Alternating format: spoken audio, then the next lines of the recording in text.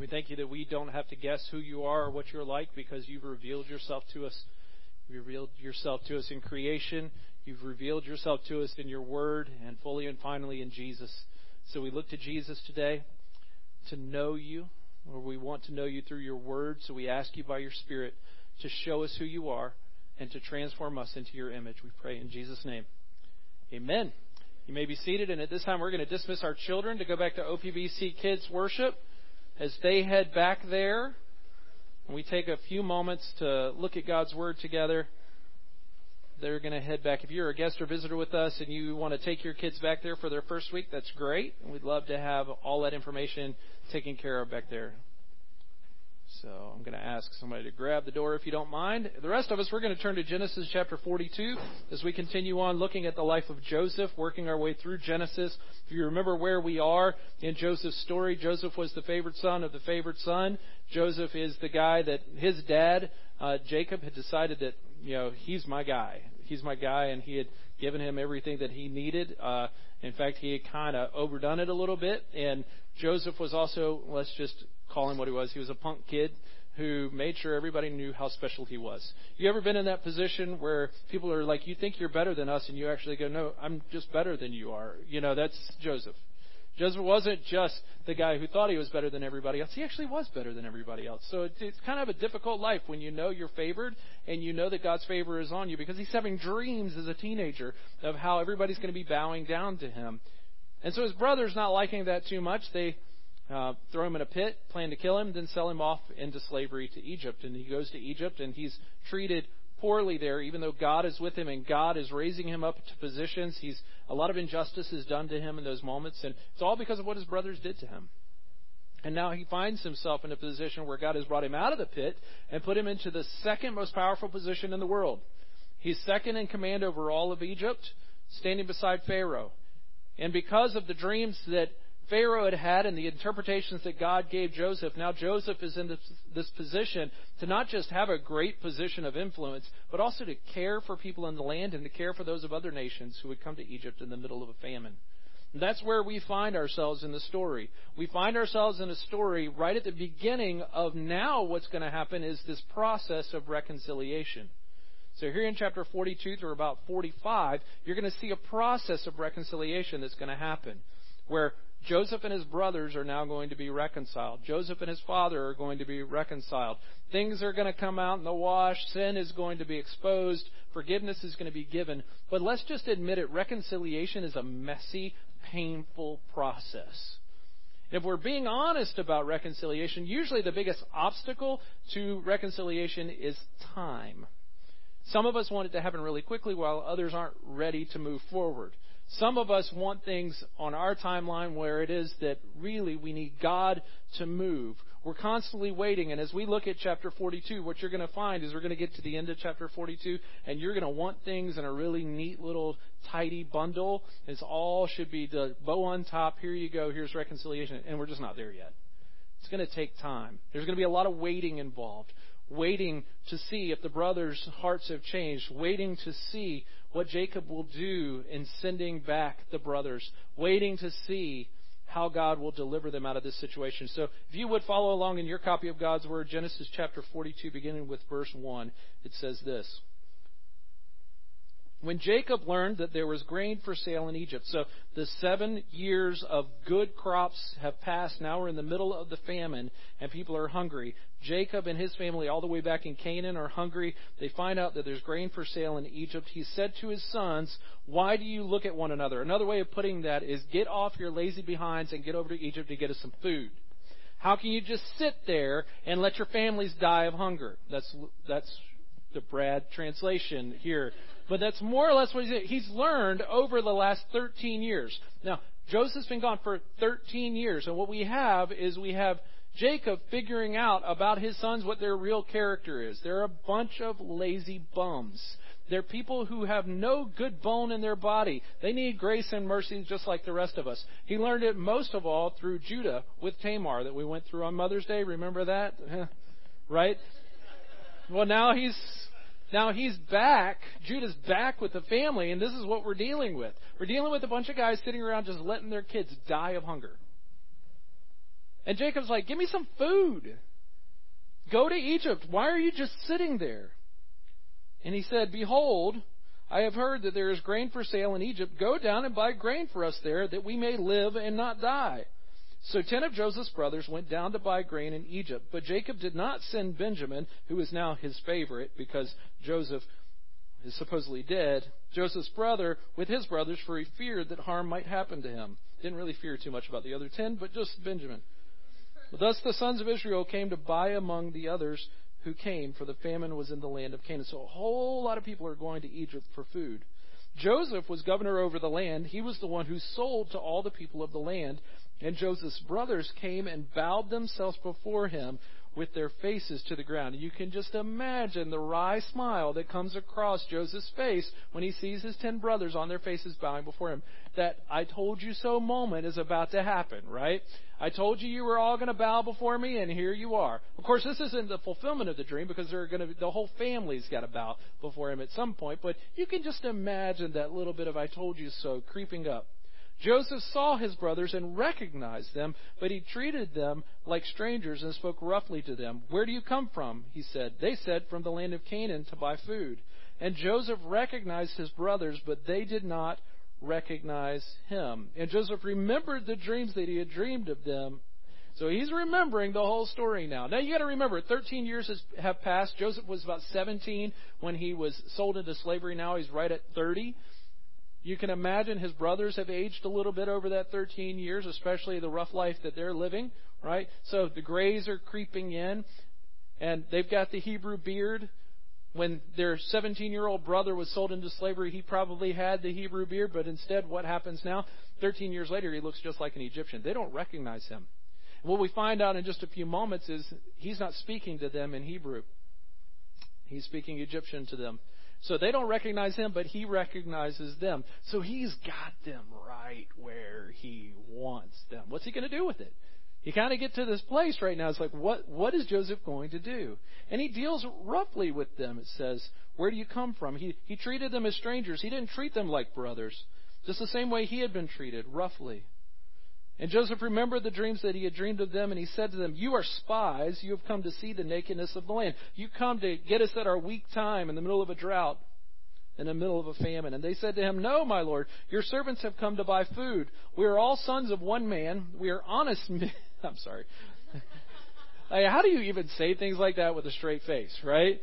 We're honest men. Your servants have never been spies.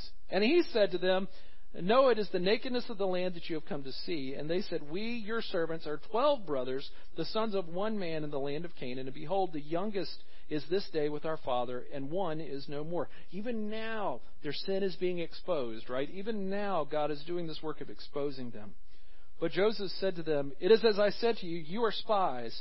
By this you shall be tested. By the life of Pharaoh you shall not go from this place unless your younger brother comes here. Send one of you and let him bring your brother while you remain confined, that your words may be tested, whether there is truth in you. Or else by the life of Pharaoh, surely you are spies. And he put them all together in custody for 3 days. So he throws them into the pit. Right? He throws them into jail for 3 days. And on the third day, Joseph said to them, do this and you will live, for I fear God. Can you just imagine that statement from a second in command of all of Egypt being said to you as a Hebrew, saying, I fear God? They perk up. And what are they beginning to hear? They're now going to hear mercy from them, from Joseph. Instead of one of you go back and 9 of you stay here in prison, all of you go back but one, right? And I'm going to give you a little bit of mercy here. If you are honest men, let one of your brothers remain confined where you are in custody, and let the rest go and carry grain for the famine of your households. What mercy to let them take more food back. See, one guy could have only taken a certain amount of food. Now he's sending back food to care for his family and to care for their households. Let the rest go and carry for the famine of your households, and bring your youngest brother to me, so your words will be verified, and you shall not die. And they did so. Then they said to one another, in truth, we are guilty concerning our brother, in that we saw the distress of his soul when he begged us, and we did not listen. That is why this distress has come upon us. And Reuben answered them, did I not tell you not to sin against the boy? But you did not listen, so now there comes a reckoning for his blood. They did not know that Joseph understood them, for there was an interpreter between them. Then he turned away. So he had to go into another room. He turned away from them and wept. And he returned to them and spoke to them. And he took Simeon from them and bound him before their eyes. And Joseph gave orders to fill their bags with grain and to replace every man's money in his sack and to give them provisions for the journey. This was done for them. Then they loaded their donkeys with their grain and departed. So he gives them not just the food that they need, he gives them their money back that they came to buy the food. And as one of them opened his sack to give his donkey fodder at the lodging place, he saw his money in the mouth of his sack. He said to his brothers, "My money has been put back. Here it is in the mouth of my sack." You would think they would be really happy about this. At this, their hearts failed them, and they turned trembling to one another, saying, "What is this that God has done to us?" Why are they so scared? Two things. Now they've got to return to Egypt at some point, possibly being seen as thieves, right? And they've got to go back to Dad and explain to him how they got food, and they came back with their money, but not their brother. See, they had already gotten rid of one brother for money. And now they're coming back with money and food, but no brother. Imagine the quandary they find themselves in. What are they going to do with this? How are they going to respond? When they came to Jacob, their father, in the land of Canaan, they told him all that had happened to them, saying, "The man, the Lord of the land, spoke roughly to us and took us to be spies of the land. But we said to him, 'We are honest men. We've never been spies. We are 12 brothers, sons of our father. One is no more, and the youngest is this day with our father in the land of Canaan.' Then the man, the Lord of the land, said to us, 'By this I shall know that you are honest men. Leave one of your brothers with me, and take grain for the famine of your households, and go your way. Bring your youngest brother to me. Then I shall know that you are not spies, but honest men, and I will deliver your brother to you, and you shall trade in the land.' As they emptied their sacks, behold, every man's bundle of money was in his sack. And when they and their father saw their bundles of money, they were afraid. And Jacob their father said to them, 'You have bereaved me of my children. Joseph is no more, and Simeon is no more, and now you would take Benjamin? All this has come against me.' Then Reuben said to his father, 'Kill my 2 sons if I do not bring him back to you. Put him in my hands, and I will bring him back to you.' But he said, 'My son shall not go down with you, for his brother is dead, and he is the only one left. If harm should happen to him on the journey that you are to make, you would bring down my gray hairs with sorrow to Sheol.'" And we're left waiting. What's Jacob going to do? Anybody coming back for Simeon? Have the brothers' hearts really changed? Do you ever feel that way in the middle of brokenness, in the middle of broken relationships? You're going, can I really trust them? Can I really trust that things are changing? Can I really trust that things are moving forward? In the middle of broken relationships, we find ourselves in need of reconciliation, and yet it is messy and painful and hard. And I want to encourage you today with this. All of us have a relationship where there is reconciliation required. Everybody here has some sort of reconciliation that's necessary somewhere in your life. Because what reconciliation actually requires is a broken relationship. If there's any broken relationship anywhere in your life that requires reconciliation, there needs to be some sort of reconciliation that takes place. Reconciliation requires a broken relationship. So we're all in the same boat here. But what do we do in the middle of those broken relationships? Because here's what happens. We sin and hurt others. And we need to call it sin when we sin. There's good news. If we'll call it sin when we sin, guess what happens? There's forgiveness for that. If we say it's just my personality, or it's just what I do, it's just who I am, then there's no forgiveness for that. We call it sin, there can be forgiveness for that. But we also need to recognize that we get sinned against. And we get hurt by other people. And we need to recognize when that is sin or when that is just a preference issue. Right? The things that aren't actually sin against us, we just need to bear those things and we need to move on. We need to turn them over to the Lord. The things that are sin, we need to be willing to forgive because we've been forgiven. Isn't that what we pray in the Lord's Prayer? Forgive us our trespasses as we forgive those who trespass against us. So forgiveness is a big part of the equation here, and yet everybody has broken relationships. Jacob's family was full of broken relationships. Joseph is dealing with the brokenness between he and his brothers. Jacob had been showing favoritism left and right between 2 wives and now between sons. Just look at the language that he says. He's the only one left, he says of Benjamin. Hey, Dad? Remember me? Says 9 other guys who were standing there. I mean, you understand, like, he showed such favoritism that it's like, I don't really care if any of you die, but don't take Benjamin. This is how broken this family is. Judah and his brokenness. Now Joseph and the brothers. Jacob's family is full of broken relationships. But I want you to hear this. Wherever there's brokenness, there's an opportunity for grace.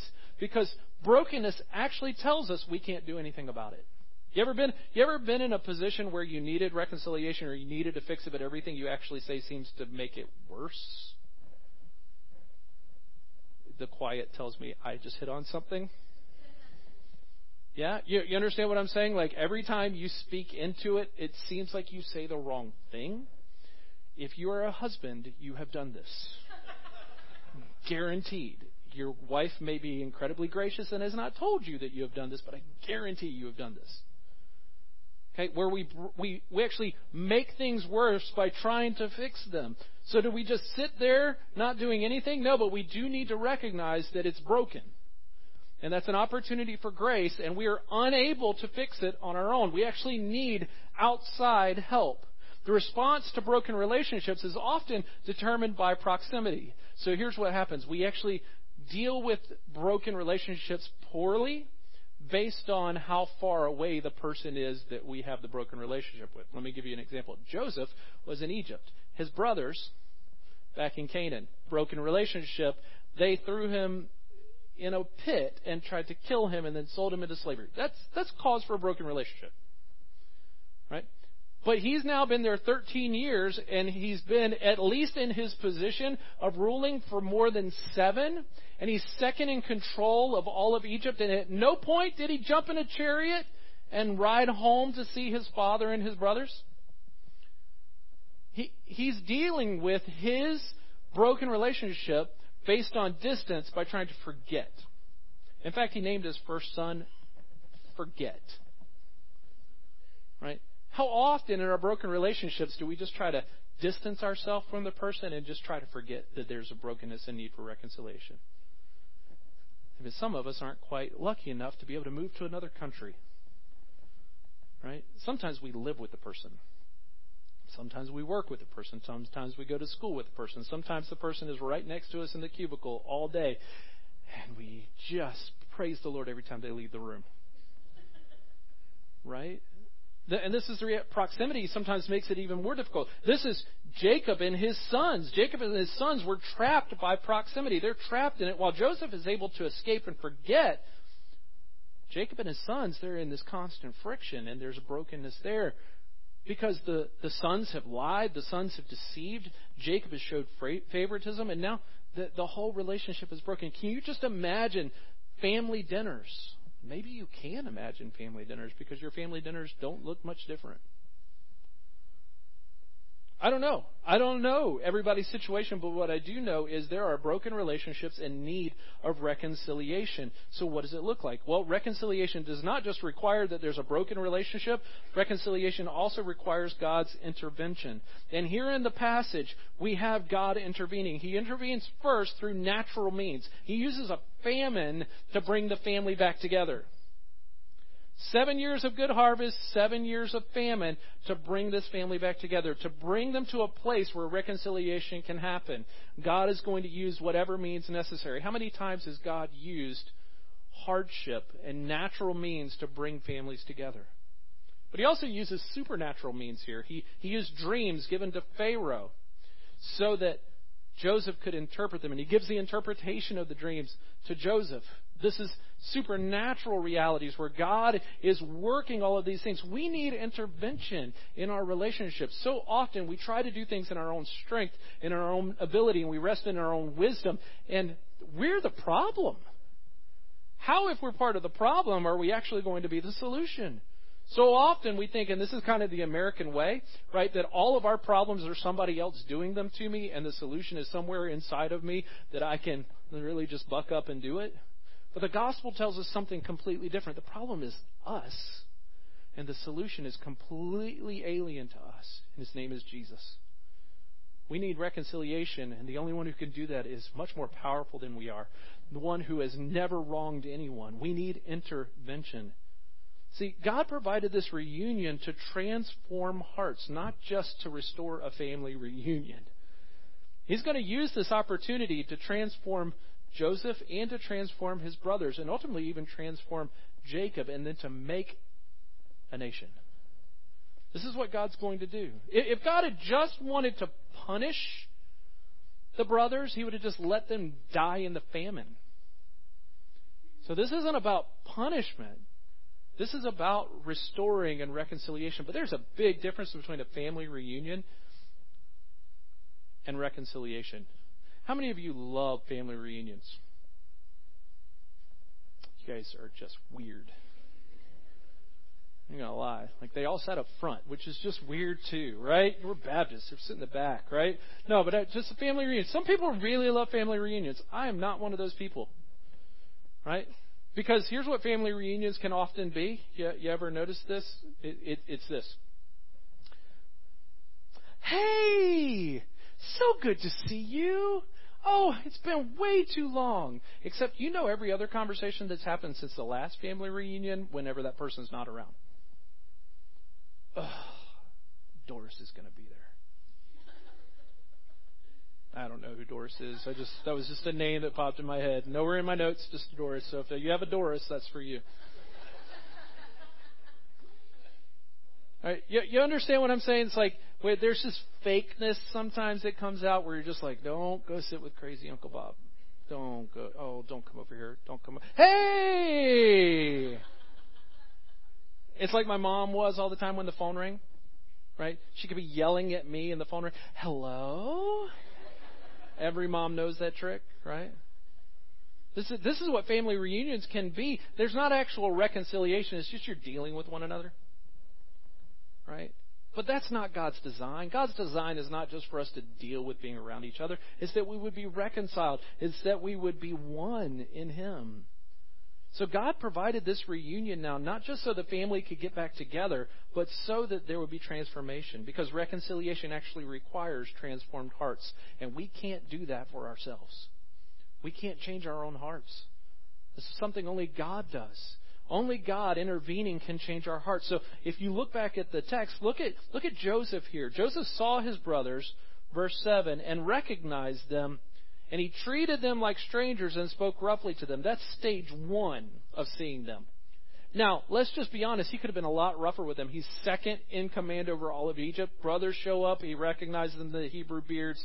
10 of you, you don't. I remember the walk. I remember the voice. I remember they don't recognize him. He's got them right where he wants them, off with their heads.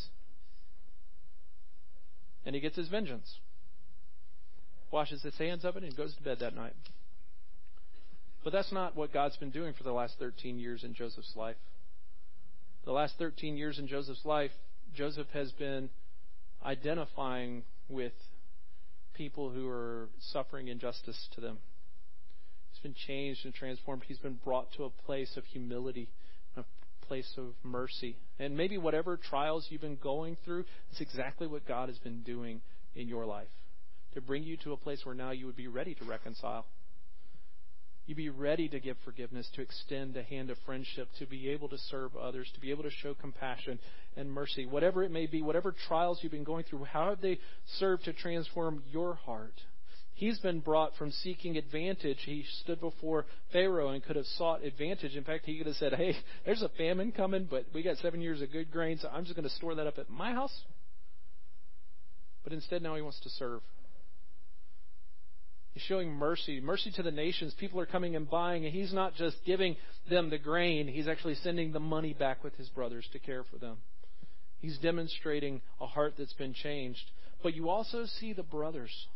The brothers who were so quick to kill him or sell him into slavery are now the brothers who are sorrowful over their sin. Who being now is really demonstrating, they're the people who are standing there going, this is what's wrong. I love it when Reuben says, I told you guys we shouldn't have done this. It's always one, isn't there?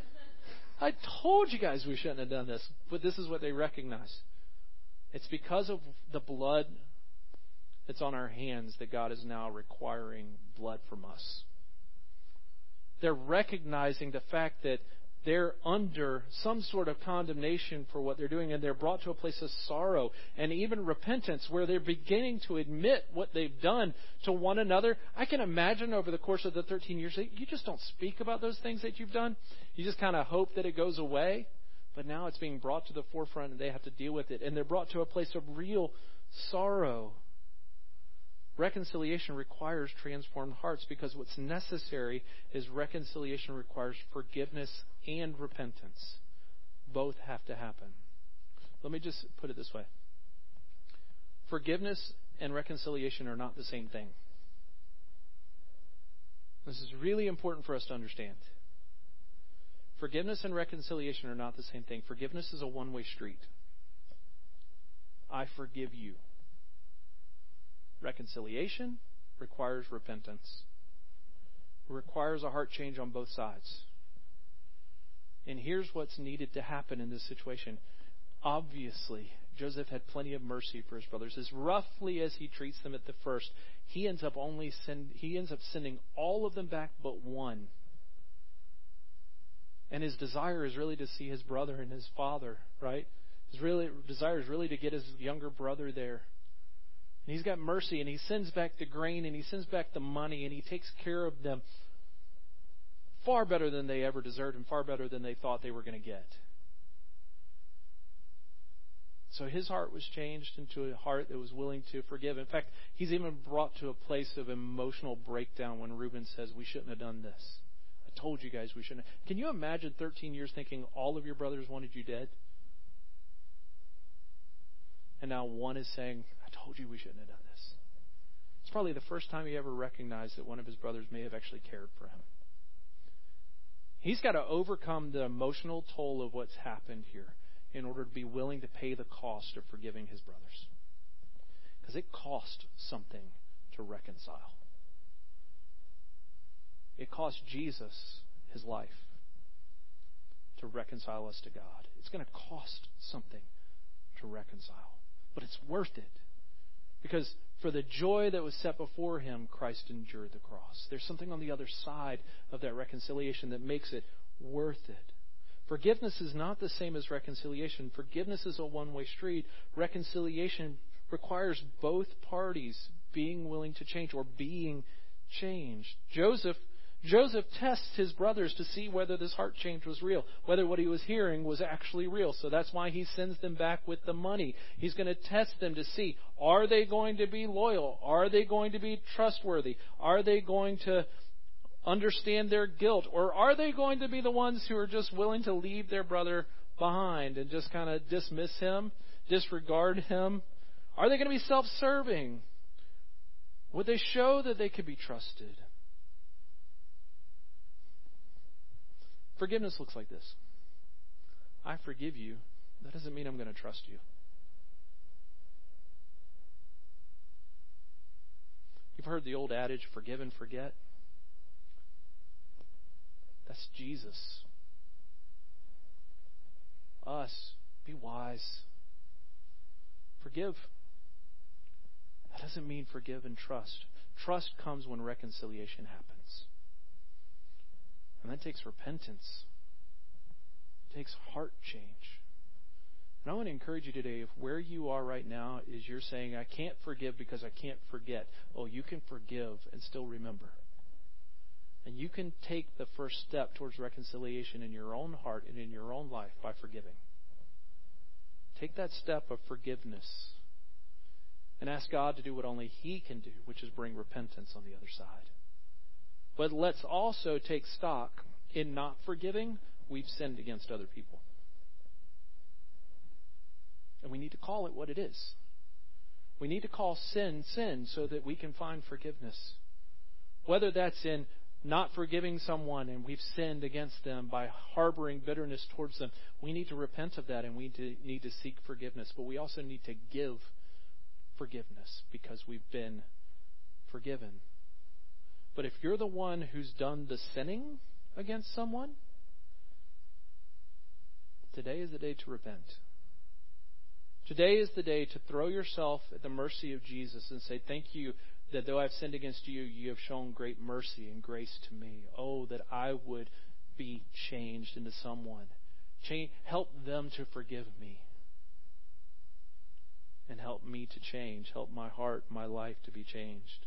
Joseph had to overcome all his emotions in order to be willing to pay the price necessary for reconciliation. And Joseph's mercy tested the brothers' hearts. So what was it going to look like? Were they going to tell Jacob the truth? Were they going to return to Egypt? Folks, really what this comes down to is very simple.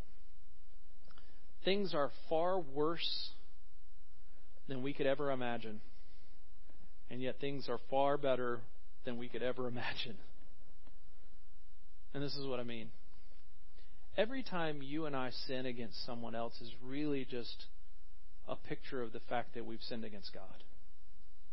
David understood this when he sinned against Bathsheba and Uriah. And he writes, against you, talking to the Lord, against you and you only have I sinned.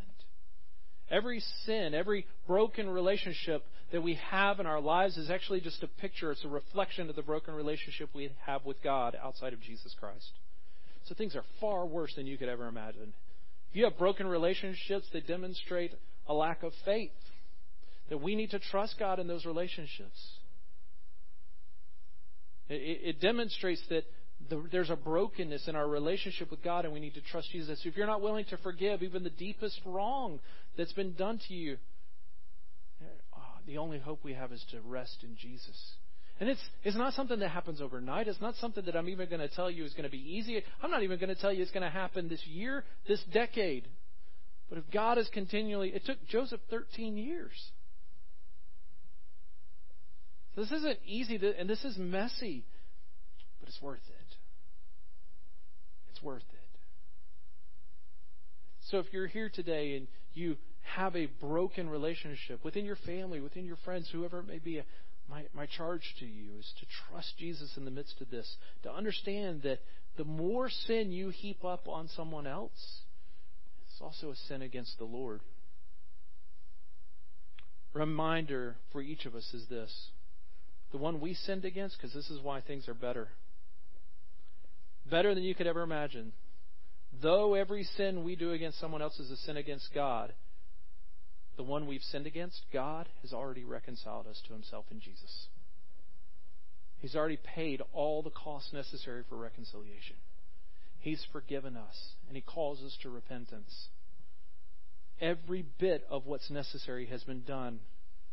He's not just out to punish us. He's out to restore us, to reconcile us to himself. So God used the worst sin that mankind could come up with to kill its creator in order to redeem all of creation. That's what God did.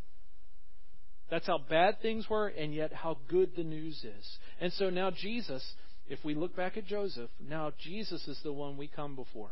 And we say, without your help, I'm going to die. Without you providing, I'm going to die. Here's my payment. I want to pay whatever it takes in order to get what I need in order to live. And this is what he says. He says, you're my enemy. You're my enemy. No, I'm your friend. No, you're my enemy. You're my enemy. No, I'm an honest man. You're my enemy.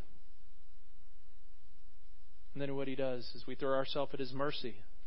And here's what he does. He takes everything that we need for life and he gives it to us. And he gives us all of our payment back and says, you can never pay for this. It's only by my mercy and by my grace that you get what you need. That is truly the hope that you and I have, is that now we stand before our brother, Jesus, the one who is like us in every way except that he did not sin. But he's also our Lord, the one we must bow before and rest in his mercy and grace. My hope for you and for me today is wherever the brokenness lies, that we would look to Jesus as the only one who can restore and reconcile. Let's pray. Father, I pray that today we would find reconciliation in Jesus.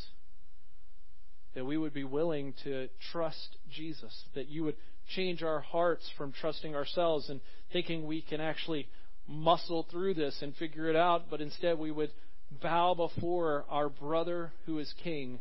And we would say, whatever your mercy dictates, whatever you desire. And that we would trust him. We would trust Jesus enough to obey him. Because there's no path forward in reconciliation. There's no way we can say to the world, be reconciled to God, if we're not willing to reconcile with one another. Lord, where we need to be drawn to repentance, draw us to repentance. And where we need to be drawn to forgiveness, draw us to forgiveness. But Lord, we need you to intervene in our lives. We're asking, because of the power of Jesus, because of what He's done to reconcile us to you, we're asking this in His name. Amen. We're going to stand.